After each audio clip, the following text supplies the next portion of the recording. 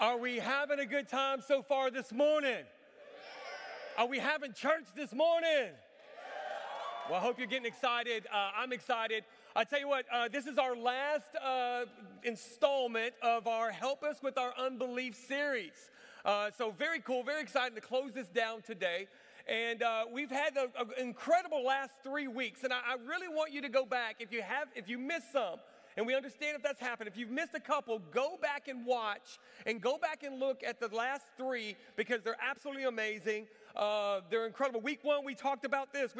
Are there choices that you've made that could contribute to the seasons of doubt? That's a great one, that first week. And go back and look at that if you haven't seen it. Week 2 was considerations when we struggle in a season of doubt. And last week we talked about praying through our doubts. And today, you can't talk about doubting without talking about doubting. No, some of y'all know. Okay. You can't talk, even if you're outside of church, if you've never been to church, you've heard of this guy named Doubting Thomas. This poor guy, we're about to find out. He makes one mistake and he's labeled Doubting Thomas for eternity. This poor fellow. Could you imagine that it was you? All right. There's lazy Susie. Yeah, she didn't get up one day. That's her. Well, I'm excited and we'll talk about doubt today because I've seen a lot of it. And if you don't know me by now, we just took a trip and I got made fun of by the pastors, mainly Pastor Harley, and that I like to talk to people in the airport or anywhere we go. I do. I enjoy talking to people. I enjoy getting to know people. I enjoy knowing where they're from, what they do, what they like, all that kind of stuff. And there are good days of that, and there's not so good days of that. And there's days that I travel a lot. For 26 years, I've traveled around the country. I've spoken at churches. I've been to a lot of airports. And there are certain days I really want to talk to people, and certain days I do not. Normally when I'm headed to the event to go speak, I'm just, woohoo, let's talk. Normally when I'm coming home, I'm like, I don't want to be interrupted, all right? But one day, and I shared this a couple years ago, but it just fits today, I got to meet somebody in the airport. I sat down, I had my headphones in, and I'm listening to something, I don't know what, but this woman comes down and sits right there with me, and she wants to have a conversation when I have my headphones in. Has that ever happened to anybody in here? And you're like, I'm sorry, what are we doing here, right? So I got my headphones, I pull my headphones out, and she goes, hi. And this is what she said, are you traveling?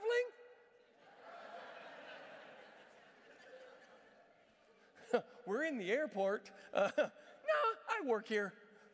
I bring my bags with me just so I can fit in. You know, I don't know how to answer that. So I want to answer back. Well, yeah, of course I am. And of course I say this. Are you? Now I feel dumb. And so she goes, and the first question, a lot of times as a pastor, you know, you deal with a lot of different people who have a lot of different beliefs. And we're going to talk about that a little bit today and the different beliefs. And this woman looks at me and she says, hey, what do you do? And I'm like, okay. Because a lot of times, many times I've said, well, I'm a pastor. And they go, okay. And they leave. And then sometimes, you know, I'm an evangelist. So sometimes I'll go, yeah, I'm an evangelist. And then they ask me to spell it. And then I'm out. Okay, so. But this lady says, what do you do? So I'm kind of in my head going, well, how do I respond? What's the best way to respond? So I just said this. I go, well, I speak at churches. And she goes, oh, that's awesome. That's incredible. So like this sigh of relief kind of comes. You're like, okay, she's not one of them. And so, no kidding. But so she looks at me. She goes, oh, that's amazing. And, you know, tell me a little bit about it. Do you go and, you know, you travel around and speak at churches? I go, yeah, absolutely. You know, that's where I'm coming from right now. She goes, that's really cool. Is it motivational? I said, well, I hope so. You know, I try to be motivational. She goes, that's just really incredible. And then she says this, and kind of the red flag started kicking off. She goes, do you speak to the employees? And I go, well, yeah, sometimes they're there. Yeah, sure. I mean, you know, absolutely, you know. And then, I don't know, 5 minutes goes by of her talking about me, speaking at churches, and then she says this, looks right at me and says, you know why I love churches? And I go, oh, man, she's about to say because of the gospel. The worship, the people, you know, just she's going to drop this thing. And she looks right at me and says, you know why I love churches? And I go, what is that, ma'am? She says, I love their biscuits.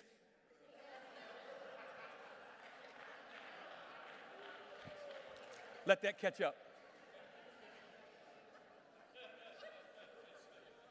So now I'm sitting there going, oh, no. This woman thinks And that's another bizarre part of this, that she thinks that I run around speaking at Church's Chicken.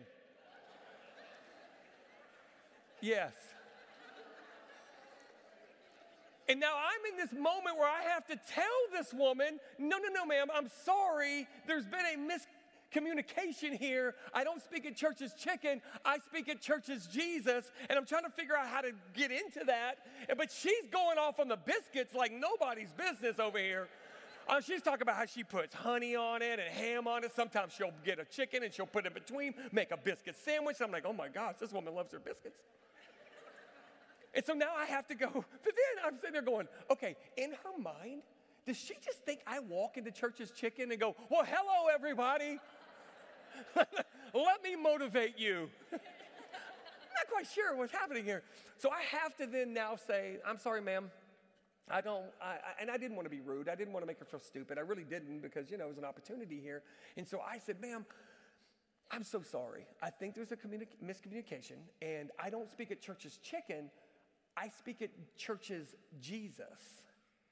And immediately when I said that, this woman who I had no idea who she is, I don't know what her background is, I don't know what life she's living, I don't know what she's dealing with. She looked right at me. Her smile of the amazing biscuits at Church's, okay, went from smile to anger. It went to not, I'm embarrassed because I got it wrong, but it was like, oh no, I'm not into you. I'm not into that. I don't, and she looks, without saying a word, she just kind of scowls. She grabs both her bags, got up, and walked off. I said, no, she didn't. I will chase her down. No, I didn't. I said, no. I said, but here's what, look at me just for a second, because here's the thing. I didn't know, why. And what started stirring in my heart was, who hurt her? What doubts does she have in her life? Is God real? What is going on with her in her past, maybe in her present, of going on that's so rough that she would not hear me out at all and just hear that I speak at churches and be so upset and so angry and that she would just get up and walk off without saying a word? What has she heard? What church hurt her? What Christian hurt her? I don't know. And today, as we look at this today, as we talk about doubt, the doubt comes from all types of different places. And well, to end this story, I did try to sit with her. I fly Southwest, so I got on the plane, and I sat down with 3 rows right here, and I look at her coming up. And if you don't probably know this about me, but I can be kind of loud. And so she's coming, and I see her, and I try to make eye contact. I really do. I try to make eye contact. I go, hey, biscuit lady. Would not look at me, did not want anything to do with me, and walked past. And I want you to hear that today. And as we kind of look into this a little bit, as we open up Thomas's story, as we look at him, I want you to take that story and take it in, because I'm going to refer to it in just a little bit. But I want us to look at this. And before we read the text, and we're going to go to John chapter 20 through 24, right in that area. So get out your Bibles, get out whatever you're reading on. I want you to read this with me here in a minute. John chapter 20, verse 24 through 29. We're going to walk through that together here in a second. But before I even go there, I want to tell you about Thomas. I want to kind of give you a little bit of him before we even open the text here, that this guy went from doubting Thomas to believing Thomas. First of all, there's a couple things about him and John. Maybe we skip over, maybe we don't understand, but Thomas was a man of courage. So I don't know why he wasn't fearless Thomas, because he was a man of courage. And we see this in John chapter 11 where Jesus is talking about going to Jerusalem. And before, when they went to Jerusalem, they were going to stone him. And the other disciples are like, this is a suicide mission. Are you kidding me? We can't go there. And Thomas speaks up. Thomas jumps in and says, hold on, no. And he says, let us all go that we may die with him. Before he was ever doubting Thomas, he was a man of courage. He was Courage Thomas. So then, even later on, in the Lord's Supper, they had just finished supper. Jesus just finished washing the feet of his disciples, and he began to tell them that he had prepared a place for them, that there is a place prepared for them with many, many rooms and a yard to play football. Anybody know that story? Remember that song? Yeah. Big, big house with lots and lots of... Nope, okay. All right, so he's telling them about this place, and then Thomas actually speaks up. Thomas is a man with questions. Look what he says. He was a guy who asked questions. As all this was going on, he says, Lord, we don't know. He says, Lord, we don't know where you are going, so how can we know the way? You know what? To me, these are words of a totally honest man. You agree with that? Here's a guy who was honest with himself. Here's a guy who was fearless. And now we kind of get into where, and I'll give you a little bit more backstory of Thomas. He does become a believer. He does actually bring the gospel to India, where, in Asia over there, and lots of people came to know the Lord. He even lost his life there, was ran through with a spear because he wouldn't renounce Christ, the guy we call Doubting Thomas. And I'm hoping that today we can change his reputation. I'm hoping that today, because of this one little mistake, we don't call him Doubting Thomas anymore. He's a man who is a strong man. He was a man of courage, a man of questions, and a man of faith. So let's look at Thomas's story here. John chapter 20, 24 through 29. I'm going to walk through this. I'm going to give you a couple points. I'll be done hour and a half to 2, okay? So here we go.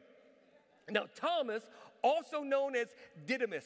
And to me, you understand, I find humor in things, and I think John just stuck this in there. I feel like he just kind of stuck that in there, It's like, we know who Thomas is, but, we also call him Didymus. All right, Didymus sounds like a rapper's name. It really does. DJ Didymus. All right. So now Thomas, also known as Didymus, one of the 12, was not with the disciples. And now a lot of people ask, well, where was he? I mean, why was he? He was part of the disciples. He was part of that group. He was definitely connected to them. Why was he not there? Because it says, was not with the disciples. And we don't know. It's not recorded. But you know what? He just lost his best friend, didn't he? He just lost somebody in a horrific way. He just stood there and watched Jesus nailed to a cross, and he hung there and died in front of him. People mourn differently. Some want a crowd around that they can discuss and talk about and work through that mourning. Some just want to be by themselves. Maybe that was it. I don't know.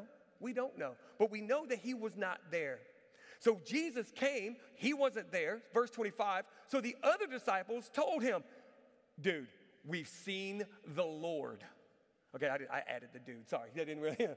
But just imagine it. Sometimes we just read this so like, okay, we've seen the Lord. No. Do you think there would be some excitement in this?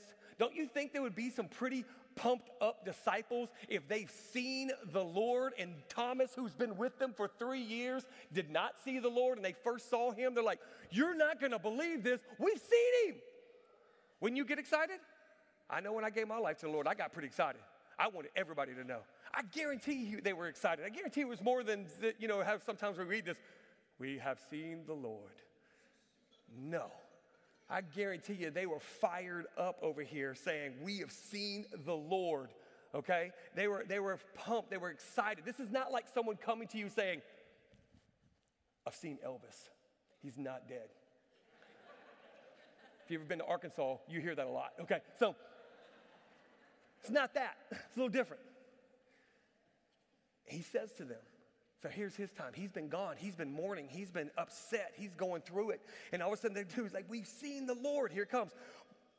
But he said to them, hey, listen, unless I see the nail marks in his hands, unless I can actually put my finger where the nails were and put my hand into his side, I will not believe.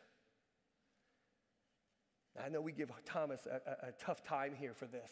But you know what? Let's be honest. I bet a lot of us would go through that as well. I bet a lot of us would actually think that as well. I know for me, I'm a very skeptical person. I really am. If somebody tell me something happened, I have to see it. All right? I got a friend who believes in Bigfoot, and I'm like, that's great, man, but I'm going to have to see evidence.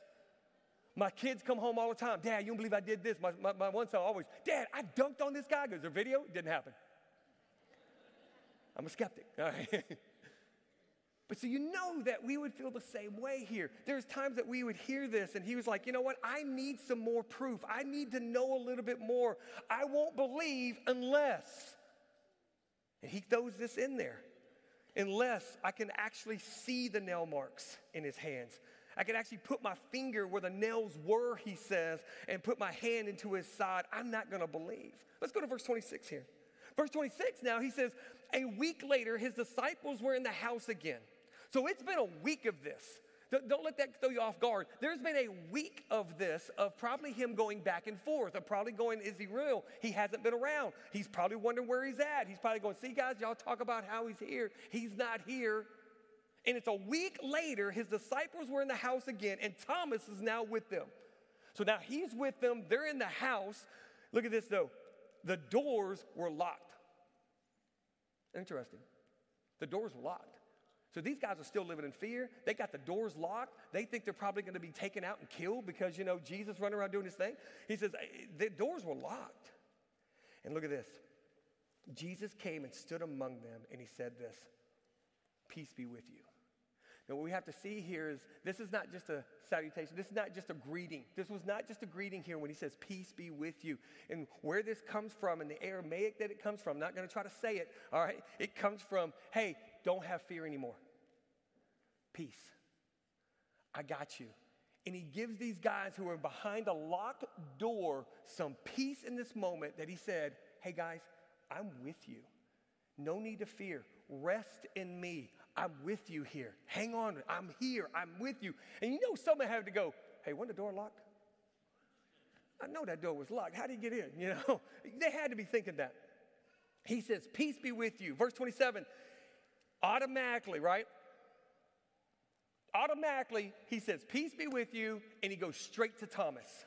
Straight to the guy who's been struggling, straight to the guy who's been dealing with this and struggling with this and eating him up inside. This Thomas, you got to remember, he followed Jesus for 3 years. Thomas is a guy who watched Jesus raise people from the dead. He's a guy who, seen it all, watched him feed people, watched him do amazing miracles, are still struggling. So if you're struggling with doubt today, it's okay. Because even somebody who was right there with them struggled with it. And Jesus automatically goes straight to him and says, Thomas, come over here. Put your fingers here. See my hand. Reach out your hand. Put it into my side and stop doubting and believe. This is what he says to him. And now, it doesn't say he actually did it. It doesn't say he put his hands in there. It doesn't say that he actually went, it didn't, no. It says automatically go straight to Thomas said, my Lord, my God, which I'll come back to here in a little bit. He says, my Lord, my God. Then Jesus told him, because you have seen me, you have believed. Blessed are those who have not seen me and yet have believed. And we're going to come back to that again. We're going to break this down here in a second. But Thomas went from fear to doubt to faith in an instant. And don't you believe that a lot of times, though, our faith can move mountains? Do you believe that? Our faith can absolutely move mountains, but a lot of times it's our doubt that puts those mountains there. And that's okay. Because I don't know how a person can be a Christian or call themselves a Christian without doubting from time to time. We all go through doubts. If you've ever arrived at a place where you have no doubt, well, welcome to heaven. It's going to be great for you. Because there's doubt. Now, we all doubt from time to time. That's okay. It's not wrong. It's not sinful. It often can be a catalyst to a new spiritual growth in our life. It actually can lead us forward to that. So doubt tends to fall. And I'm going to give you 3 things very quickly. Doubt tends to fall into 3 categories here, okay? First, there's the intellectual doubts. There's some intellectual doubts. These are doubts most often raised by those who are outside the church. These are intellectual doubts. Is God real? Is the Word of God real? Is the Bible the Word of God? Is Jesus really the Son of God? These are these intellectual doubts. Did he really raise from the dead? Intellectual doubts. The next one is kind of the spiritual doubts. These are kind of more found in the church. These are found with us who are believers in this room, is that, tend to say, am I really a Christian? Hey, did I really believe that day? Is he really the Lord of my life? Why is it so hard to pray? Why do I feel so guilty? These are these spiritual doubts that we have. Well, this third one right here is probably the most popular. And I fell in this category before I came to know the Lord, as I really walked in this, and that is circumstantial doubts. Circumstantial doubts. That is this. It's the largest. It's the most common. These are the whys of life. Why did my child die? Why did my marriage break up? Why can't I find a husband? Why can't I find a boyfriend? Why did my friend betray me? Hey, God, where were you when I was abused? These are the circumstantial doubts. These are the doubts that many of us as Christians and not Christians that we face and we battle and we struggle with, and they turn in us and they wrench in us because these whys of life. We question what God allows so many times in our lives. We do this. And this was a lot of my story. A lot of my story were whys. God, why, if you love me so much, you gave me a dad who was an alcoholic. Why would he leave me in bars? Why did I was in a plane crash and watch my grandfather killed in front of me? I battled with this so much in my life of these why gods because of my situation and my circumstance. We question what God allows. And these questions, what they do is they touch the intersection of biblical truth and the pain of a fallen world. We have a fallen world, we have a broken world, and we're just broken people leading broken people to a perfect Savior. Circumstances are circumstances, but God is still God. And so a lot of times we fall into these doubts because we've listened to the doubts of others.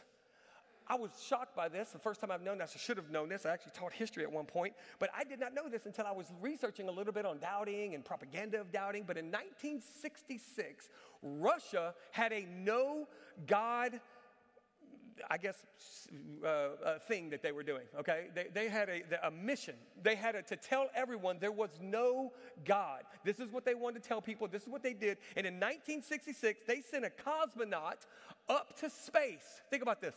They had a cosmonaut they put into space, and they tethered him out. They didn't just fly up there and just go, yeah, okay, look around. They so much went to as far as tethering him out and made him look around and say, Boganyet. And the word Boganyet means no God. And they sent this to Russia. They took pictures of it. They showed people, and they said, listen, you don't need God. You just need this government. We will take care of you. We went and checked the heavens, and Boganyet, there is no God. But how many believe if he'd have untethered, he'd have met God real quick? Tell you what. I meet people a lot, as I was saying. I meet people and I get to talk about God, and I love sharing my faith. I love talking about my story and where I was. I love talking about my own doubts and even my own doubts as a Christian and my own doubts that we struggle with and we go through. And those seniors that are up here, and I know you're back in the room now, so I want to say this to those seniors that were here. You got to understand there's 75%, there's a statistic, 75 to 80% of Christians that go off, senior Christians that go off to college that will walk away from the Lord because they doubt. And they listen to the doubts of others. Where are those seniors at? Where are you at? Look at me real quick. Hang on to your foundation. Hang on to the truth of your foundation. The truth of the foundation is that Jesus Christ is Lord. Hang on to that as you go, and you hear a lot of things and you hear a lot of stuff. You're going to hear a lot of voices that are absolutely not the voices of that. Hang on to the foundation that you have here at this church and that you may have with your families and your parents. Hang on to that, because you're going to hear professors say, Boganyet. And you need to go, no, there's a God, because I know he's in my life. Listen, I meet people all the time, and I talked to this guy recently. And I was talking to one of our members this morning. I go and visit sometimes, just running around, and I visit people at their work. So if you tell me where you work, I will show up. So I was visiting one of our members at their work, and she wanted to show me around. It was really cool and stuff. And so I meet this guy, and he comes around the corner, and you can't help but notice this guy. He is actually in the Guinness Book of World Records as the most tattooed person ever in the world. I got a picture of him. I know, I just went, oh, yeah.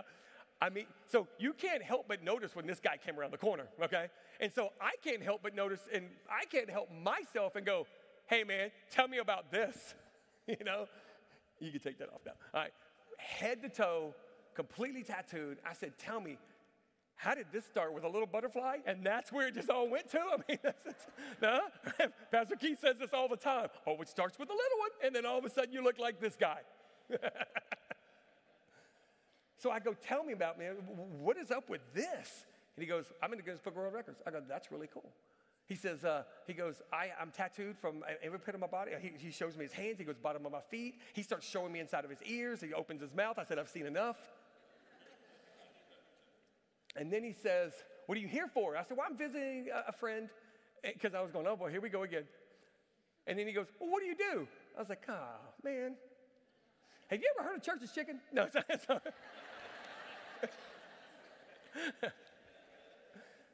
I said, I got my pastor. And immediately this man looks right at me and goes, let me tell you why I don't believe. Let me tell you, Pastor, why I don't believe in your God. I was like, whoa, okay, here we go with this. I was just visiting a member of our church. And now I'm speaking to the most tattooed man in the world telling me why he doesn't believe in God. I said, okay, tell me why you don't believe. So he goes on about why he doesn't believe and the things that he does believe. And he starts really hitting some very bizarre things of what he believes. I know, you'd never think that. And he's really getting into it, some really crazy things that we were these fish and we came out and we walked around with gills and we lived in the water, we lived in the land. And I was like, okay, well, this is pretty interesting. And I looked at him and I said this. I said, tell me. I said, where did you get that information from? Like, where did you hear that? What book did you read? Or where did you get that? He looks right at me and he says this. He said, somebody told me this. I said, okay. I said, has anybody ever told you about the Lord? He goes, oh, yeah, I've heard about the Lord, but I don't believe it. This is why I don't believe it. I don't believe it. But has anybody ever told you about the Lord? The Lord of Lords, the God of God, the one who created you, who did not create you to be a fish, but created you to be a human. I'm just kind of having it with him. And he was like, well, yeah, but I don't believe in that. And I said, okay. And then I think the lady I was visiting came around the corner. I go, you and I are going to finish this conversation. He goes, come and see me. I haven't went back, but I'm going to one day. But that's the whole point of this. Look at this. Sometimes we believe and we go through this thing of unbelief because someone told us to. Because someone just, their belief. We need to own our own faith. We got to own our own. So let me give you a couple things. How do we overcome our doubts? How do we overcome our doubts as Christians? Maybe there's some of you in this room, you don't believe in God because you have your own doubts if he's real. How do we overcome the doubts? And let me ask you this question. Pastor Key and I were talking about this week when we went out. And it says, what will it take for you to believe? For Thomas, it took, hey, man, I got to see him. I got to put my fingers in there. I got to make sure he is who he says he is. It took that for him. And he became one of the most pioneers and led people to Christ in India. Incredible. What is it going to take for you? What is it going to take for us to say we're going all in and we believe? Remember, doubt's not sinful, but it can be dangerous. It can be very dangerous. It can also spur us onto major spiritual growth. Because it's about what we do with our doubt that really matters. Do you agree with that? We're going to have doubts. They are going to happen. They are going to come. What do we do with our doubts? How do we move forward? So let me give you a few things, well, 4 things about how to handle our doubts. Here's number 1. Write this down. We'll throw it up there behind you. We got to admit our doubts, admit that we have doubts, and ask for help. If we just walk around with the doubts and not, admitting to others or trying to seek help with it, we're going to live in those doubts. Those doubts are then just going to creep in us, and they're going to grow and grow and grow. We have to admit our doubts and ask for help. This is what he did. This is what Thomas did here. In verse 25, he said the other disciples told him, we have seen the Lord. But he said to them, unless I see him, unless I experience him, unless I encounter him, if I can put my hands on his wounds, I'm not going to believe. He plainly stated that he could not and would not believe unless he saw the evidence. Unless he did that. That's what it took for him. He admitted, though, that he did have the doubts. He didn't just go, oh, okay, I'll take your word for it. That's great. No, he admitted he had a doubt, and he moved forward in that. He asked questions. And we have to understand this when we go to God. Hey, God, why? Hey, God, I don't even know if you're real in my life. He's a big enough God who can handle that. God is not fragile, okay? He runs the universe without us. It's okay. It's okay for us to cry out. It's okay for us to express our fears and our worries and our unansweredness that we have, these unanswered questions that we have. He is a big enough God. Do you believe that today? He is. So he can handle our doubts. We just have to go to him and ask for help. And we can't fight the battles alone. We shouldn't fight the battles alone. And I pray that you're in a Christian community and you're in this church, or maybe you're visiting for the first time here. We love you, we care for you, we want the best for you, and we want to help you with any doubts that you may have. And if you do have those doubts, how we ask for help as Christians, find a Christian friend who's strong in their faith. Come to the pastors, find me, email me. I'll come to your work, you know it. And we can have conversations. Let's help you walk through those doubts And you can't do it alone. I can't do it alone. We need each other. And you ask these people to walk with, ask to walk with them as you face these doubts honestly. Let me give you the next one. Recognize that faith is a choice, not a feeling. We got to understand that faith is a choice and it's not a feeling. If there was a feeling, we're messed up. This was one that was hard for me. Okay? I'm being vulnerable and honest with you right now. This was the one for a long time that I had to figure out because I felt like God had to be a feeling. And God is not a feeling. For me, for many years, I associated faith with how I felt in that giving moment, or some of us do, right? And it's very easy to have great faith when you have money in the bank. You and your wife are doing great. When the doctor says you don't have cancer, when your children are doing well, when the career is moving ahead, when your church is flourishing, you have friends, man, your faith can be strong in those moments. But what do you have when you lose your job? Your marriage is in trouble. You're told you do have cancer. What do you do when life all of a sudden takes a turn and all of a sudden everything is falling apart? Your church is falling apart. Your life is, and you have nowhere to look. So there's the deal. If all we got is God is a feeling, our faith is going to be very shallow. It's not about a feeling. It's a choice. Remember what Jesus said in verse 29, that Jesus told him, says, because you have seen me, you have believed. He said, because you've seen me, you believe. But look what he gives this blessing, and that's this blessing that he's about to give is for you and me. See, 2,000 years ago, Thomas had this opportunity to stand in the room with Jesus and go, okay, I believe. He had that. We don't have that. We can't say, hey, Jesus, put yourself right here and let's just show you something. No, we don't have that. So what happens is Jesus recognizes the faith that it takes for us to believe. That's why he pronounced a special blessing on us for trusting in him. This is what he said. Blessed are those who have not seen and yet have believed. There's a blessing for us who have not seen. Jesus is not going to walk in behind the locked door and go, hey, yo, here I am. But there's things that we can see from him. Let me give you another one real quick, and I'm about to close here. Act on faith, not on doubt. Act on our faith, not our doubt. Act on our faith, not our doubt. I believe that faith requires doubt in order to be faith. Hang on to that one for a minute. That faith requires a little bit of doubt for it to actually be faith, right? I believe that it's what Noah had when he was told to build an ark.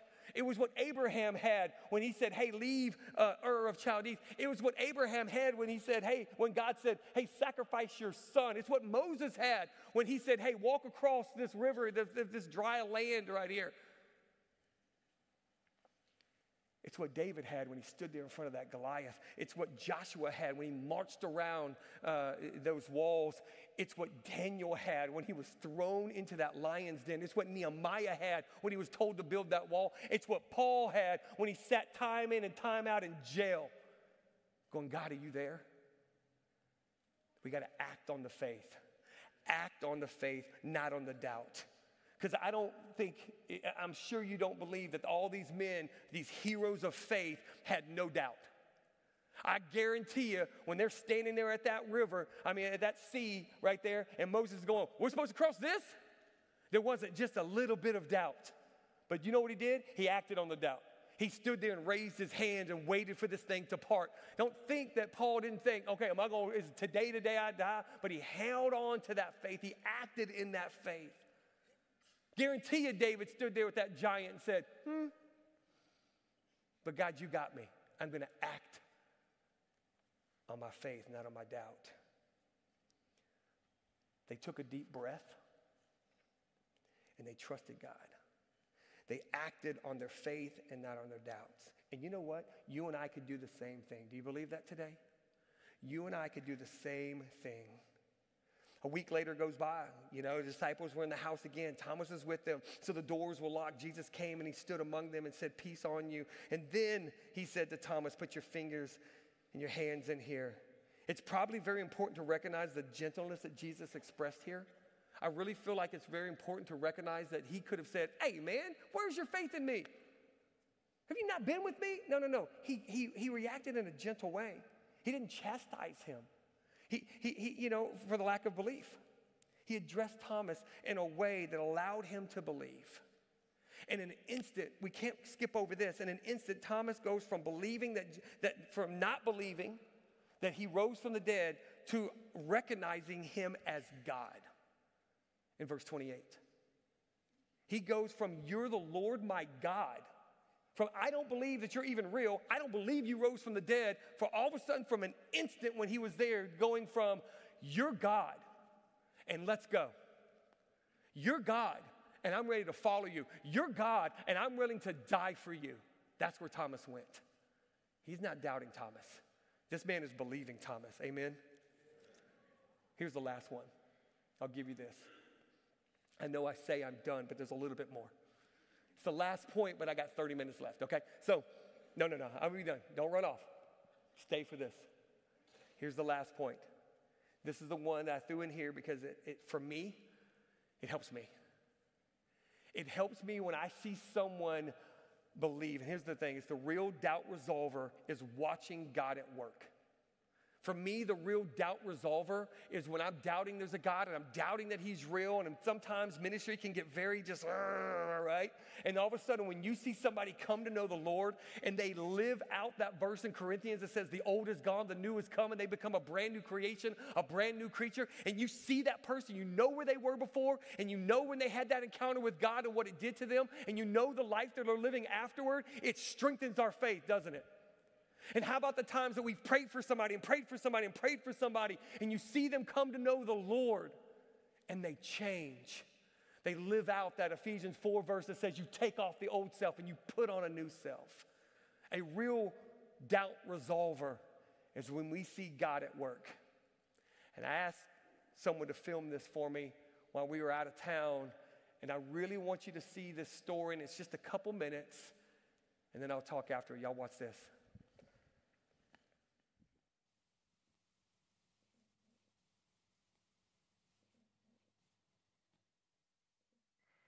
Me, I was blind.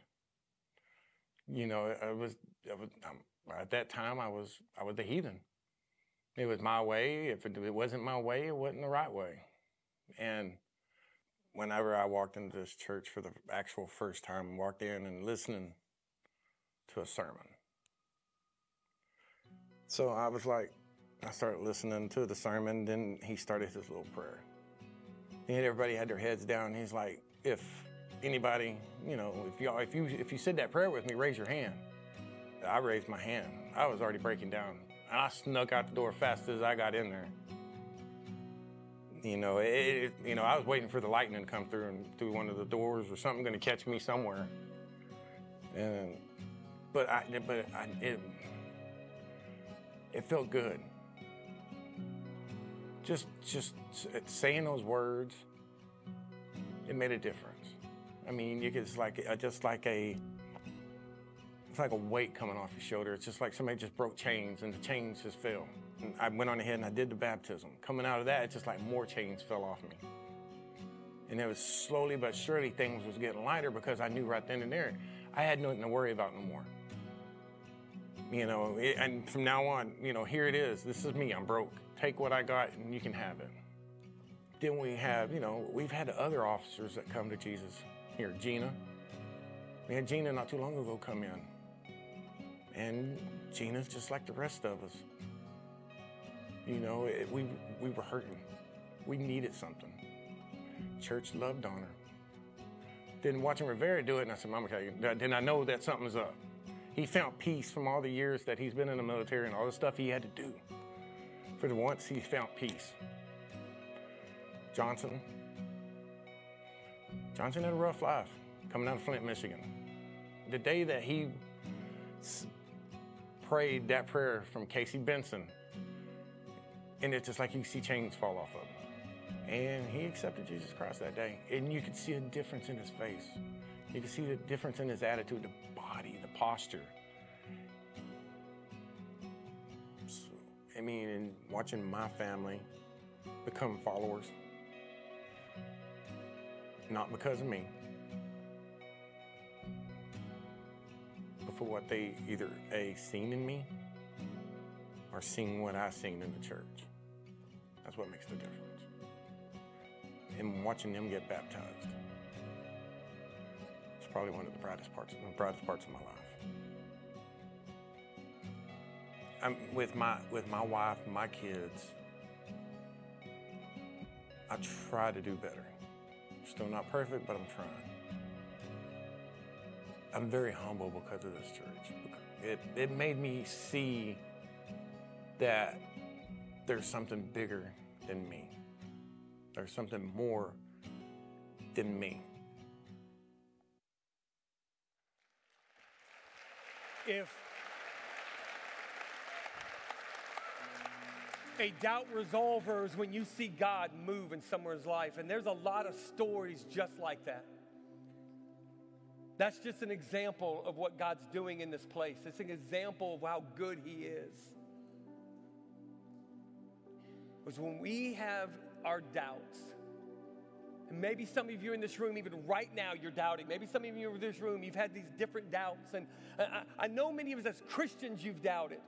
But maybe there's somebody in this room, and maybe there's more than somebody in this room that you've doubted, man, is there a God? Is He real? Is He really in the life-changing business? Take a look at that story. And there's so many more like it. There comes a moment when we have to decide to go all in. There comes a moment in your life when you have to decide to go all in or not about what we believe. Where you sit there and you look at your cards, you look at your chips, and you have to say, I'm going all in, I'm pushing them forward. This means that we're risking everything. Because if you're right, you win. If you're wrong, you lose it all. That's what that looks like. But in Christianity, to follow Christ in that Christian life, you can't hold on to your cards forever. You can't hold on to them forever. You have to make that decision. You have to, somewhere along the way, come to a point to make a stand. Years ago, that's what I decided to do. Years ago, I said, I'm going all in. Jack said, I'm going all in. Many of you in this room said, I'm going all in on that Jesus is Lord. I'm going all in that He is the Son of God. I'm going all in that He died on the cross for my sins. I'm going all in that He rose from the dead on that third day. I'm going all in that He is the Lord of the universe. And that someday I'm going to go to heaven on Him. I have no plan B. Because that's truth. There is no plan B. In John chapter 11, Jesus is speaking to his sisters about their brother. And Jesus says to her, He says, listen, I am the resurrection and the life. The one who believes in me will live even though they die. So if you believe in Him, you will live even though you die. And whoever lives by believing in me will never die. And I love this question He throws right at her when He looks right at her and says this. He said, I'm the resurrection and life. You believe in me, even though that you're dead, you shall live. And He looks right at her and says this. Do you believe this? Do you believe this? What's it going to take for you to believe today? What's it going to take for you to take that step today? What's it going to take for you in this room who's still holding on to your cards and you're still looking at them? You cannot hold on to those cards forever. Eventually, you have to throw them on a table, push your chips forward, and say, I'm going all in. That Jesus Christ is Lord. He is our Savior. He went to that cross for you and me. And all He is saying in return is saying, hey, just believe in me and follow me. The Bible says when you confess with your mouth, but you have to believe in your heart. And a lot of people miss heaven because they got a whole bunch of stuff up here and they miss it here. It says believe in your heart that Jesus Christ loved you so much that He died on the cross. He was buried for your sins. And He rose from the dead to say that He was who He said He was, and that's Jesus Christ. That's God. Would you close your eyes and bow your head? Let me pray for us.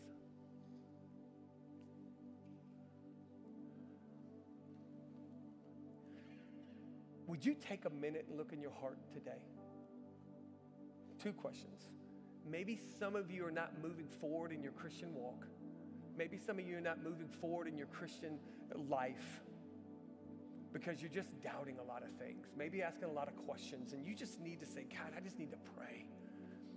Man, I need to move my doubts into actions.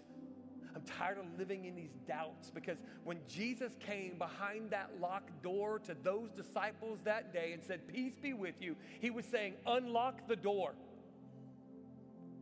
Unlock the door because I'm giving you peace. Unlock the door because I'm with you. Unlock the door and move. Don't stay behind these locked doors, because there is a world that needs to hear about what I just did. So go, he said. And many of us that are Christians in this room, we're sitting behind the locked doors, not moving forward because we're letting this doubt control our lives. We got to move forward. Unlock the door and move. Let me ask you, with no one looking around, I'm just going to ask. How many of you say, be honest with me, saying, man, that's me. I know the Lord. I know I'm saved, but man, I get doubt just mess with me. I just want to pray for you. Would you put your hand up? Am I the only one? I got my hand up. I see your hands. You put your hands down. Doubt is doubt. And sometimes we just need to get on our faces, get on our knees, and just say, Lord, help me with these. Let me act on these doubts and move forward. But maybe there's some of you in this room, you've heard the messages from Pastor Key in the last 3 weeks, and it's been stirring in you. You hear the message today, you hear God's word today, and you're still sitting in a place of not knowing the Lord, not taking that next step. Maybe you've doubted that he's real. And my prayer for you right here, right now, is that the Spirit of God will move in you and speak to you that he is real, and all you need to do is surrender your life to him. Let go of the fears, let go of the doubts, and let God move in your life. Step out of the darkness and into the light. This is why Jesus came, to die for our sins, to give us a place in heaven. So maybe that's where you're sitting this morning, and you just need to surrender to the Lord. And if that is you, I want you to pray this prayer with me. It's not a magic prayer. It's just a prayer of you saying, God, I'm ready to go all in. I'm taking my cards. I'm throwing them on the table. I'm pushing my chips forward. And I need to go all in, Jesus, because I can't hold on to these cards forever. And if that's you, would you just pray this prayer with me and say, Jesus, I believe today. I believe that you love me. I believe that you died for me. I believe that you went to the cross to save me from my sin. And God, I believe that you forgive me, that you give me hope, that you give me life. God, I believe that you are real.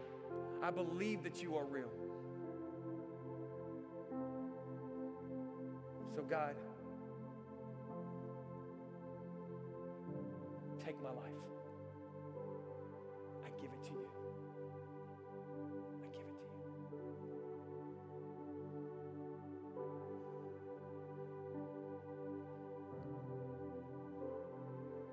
I'd like to pray for you. If you prayed, eyes closed, if you prayed that prayer and you truly meant it this morning, would you just put your hand up and say, that's me?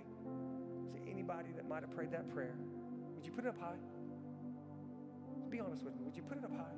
If today was the day that you said, I'm going all in, if today's the day that you made the Lord of your life, and you do this one time, this is not a rededication, this is not a recommitment, this is a saying, I today am asking Jesus to come into my life, to come into my heart, and save me, to rescue me, and I'm going all in today. Would you put it up high right now? Okay, I see your hands. Okay. Would you you put your hands down? I know this might be tough for some of you. But I want to make sure we're clear, and I want to make sure I was very clear. And so I want you to be able to talk with somebody. So if you prayed that prayer and you really meant it, I want to pray with you. Would you just step out of your seat and come stand right here for me? Let me pray with you.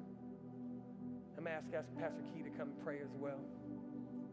If you really meant it, and you're saying, hey, you know what? I'm going all in. I mean it. I know it's a fearful thing. I know it's tough. I know it's hard. I know it's strong. I know all that stuff. I get it. But maybe you need to go all in. And I know sometimes you're saying, well, this is tough, man. You're going to make me stand in front of the church. Everybody got their eyes closed. Nobody sees you. But I want to make sure we're clear. So if you really prayed that prayer, could you just step out and just come over here and let me pray with you real quick? Don't let fear control you. Don't let the doubt control you. Would you just come right now and stand right here so we can pray with you? Anybody else? Thank you, ma'am.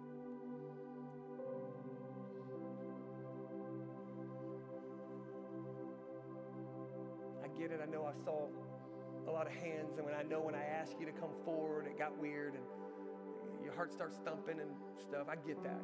So if you can't get out of your seat, you can't come and stand right here with these guys, I totally get that. Would you please find somebody and say, hey, I prayed that prayer with him, or come find me, come find Pastor Key, Pastor Chuck. Find someone and say, hey, I prayed that with him. So we could just walk you through to the next step. So let me pray, and then I'm going to ask you guys to pray with Pastor Chuck right over there. Father, we love you, God. I thank you so much for those who made decisions to follow you today, that went all in today, that cashed it in today. God, I thank you for them. And I know, God, you're still moving in this room. You're still, Father, as even more make their way down right now, Lord, I pray that maybe even more see this and go, okay, I need to go all in. So we thank you for that. We thank you for your goodness, your grace that you gave us. We thank you for your forgiveness that you've given us today. And I thank you for those who made a decision today to follow you for the first time, to go all in. God, I pray you show them that this is the greatest moment of their lives. Lord, we love you. In Jesus' name, amen. Hey, they're just going to pray with you right there. Pastor Key's right there. We'll take you right there.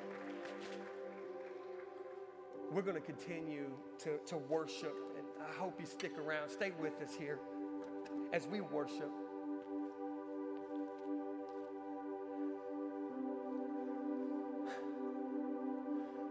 I love Jesus. And I love to see when people come to know him as an evangelist, as someone who's, I just have a heart for people who don't know the Lord, and I just want them to know the Lord. Because I know what it does. As you watch Jack's story, and I have thousands of other stories of people who know Jesus.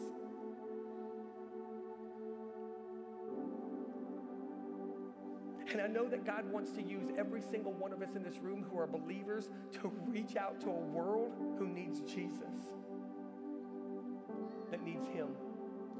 So as we sing this last song, as we just kind of prepare ourselves for the rest of the week, as we prepare ourselves for the upcoming battle that we have, can we spend some time with the Lord this morning? Can we just spend some time praying maybe for a loved one, maybe for a coworker, maybe for someone you know that needs to know Jesus, that God could use you through your doubts at your job, at your school, at your place, and wherever it may be, that God can use you to lead others to him and have an amazing encounter with Jesus. So maybe I'm going to ask, maybe some students or adults, man, use this altar time this morning. Come and get on your knees and say, God, man, take my doubts. So, Father, we give it to you. God, move in this place, move in this room. Don't let us just sit behind a locked door. Don't let us sit behind a locked door, even now, as we pray, as we celebrate you in Jesus' name. Amen. Come on, would you stand? Let's sing, let's worship. The altar's open.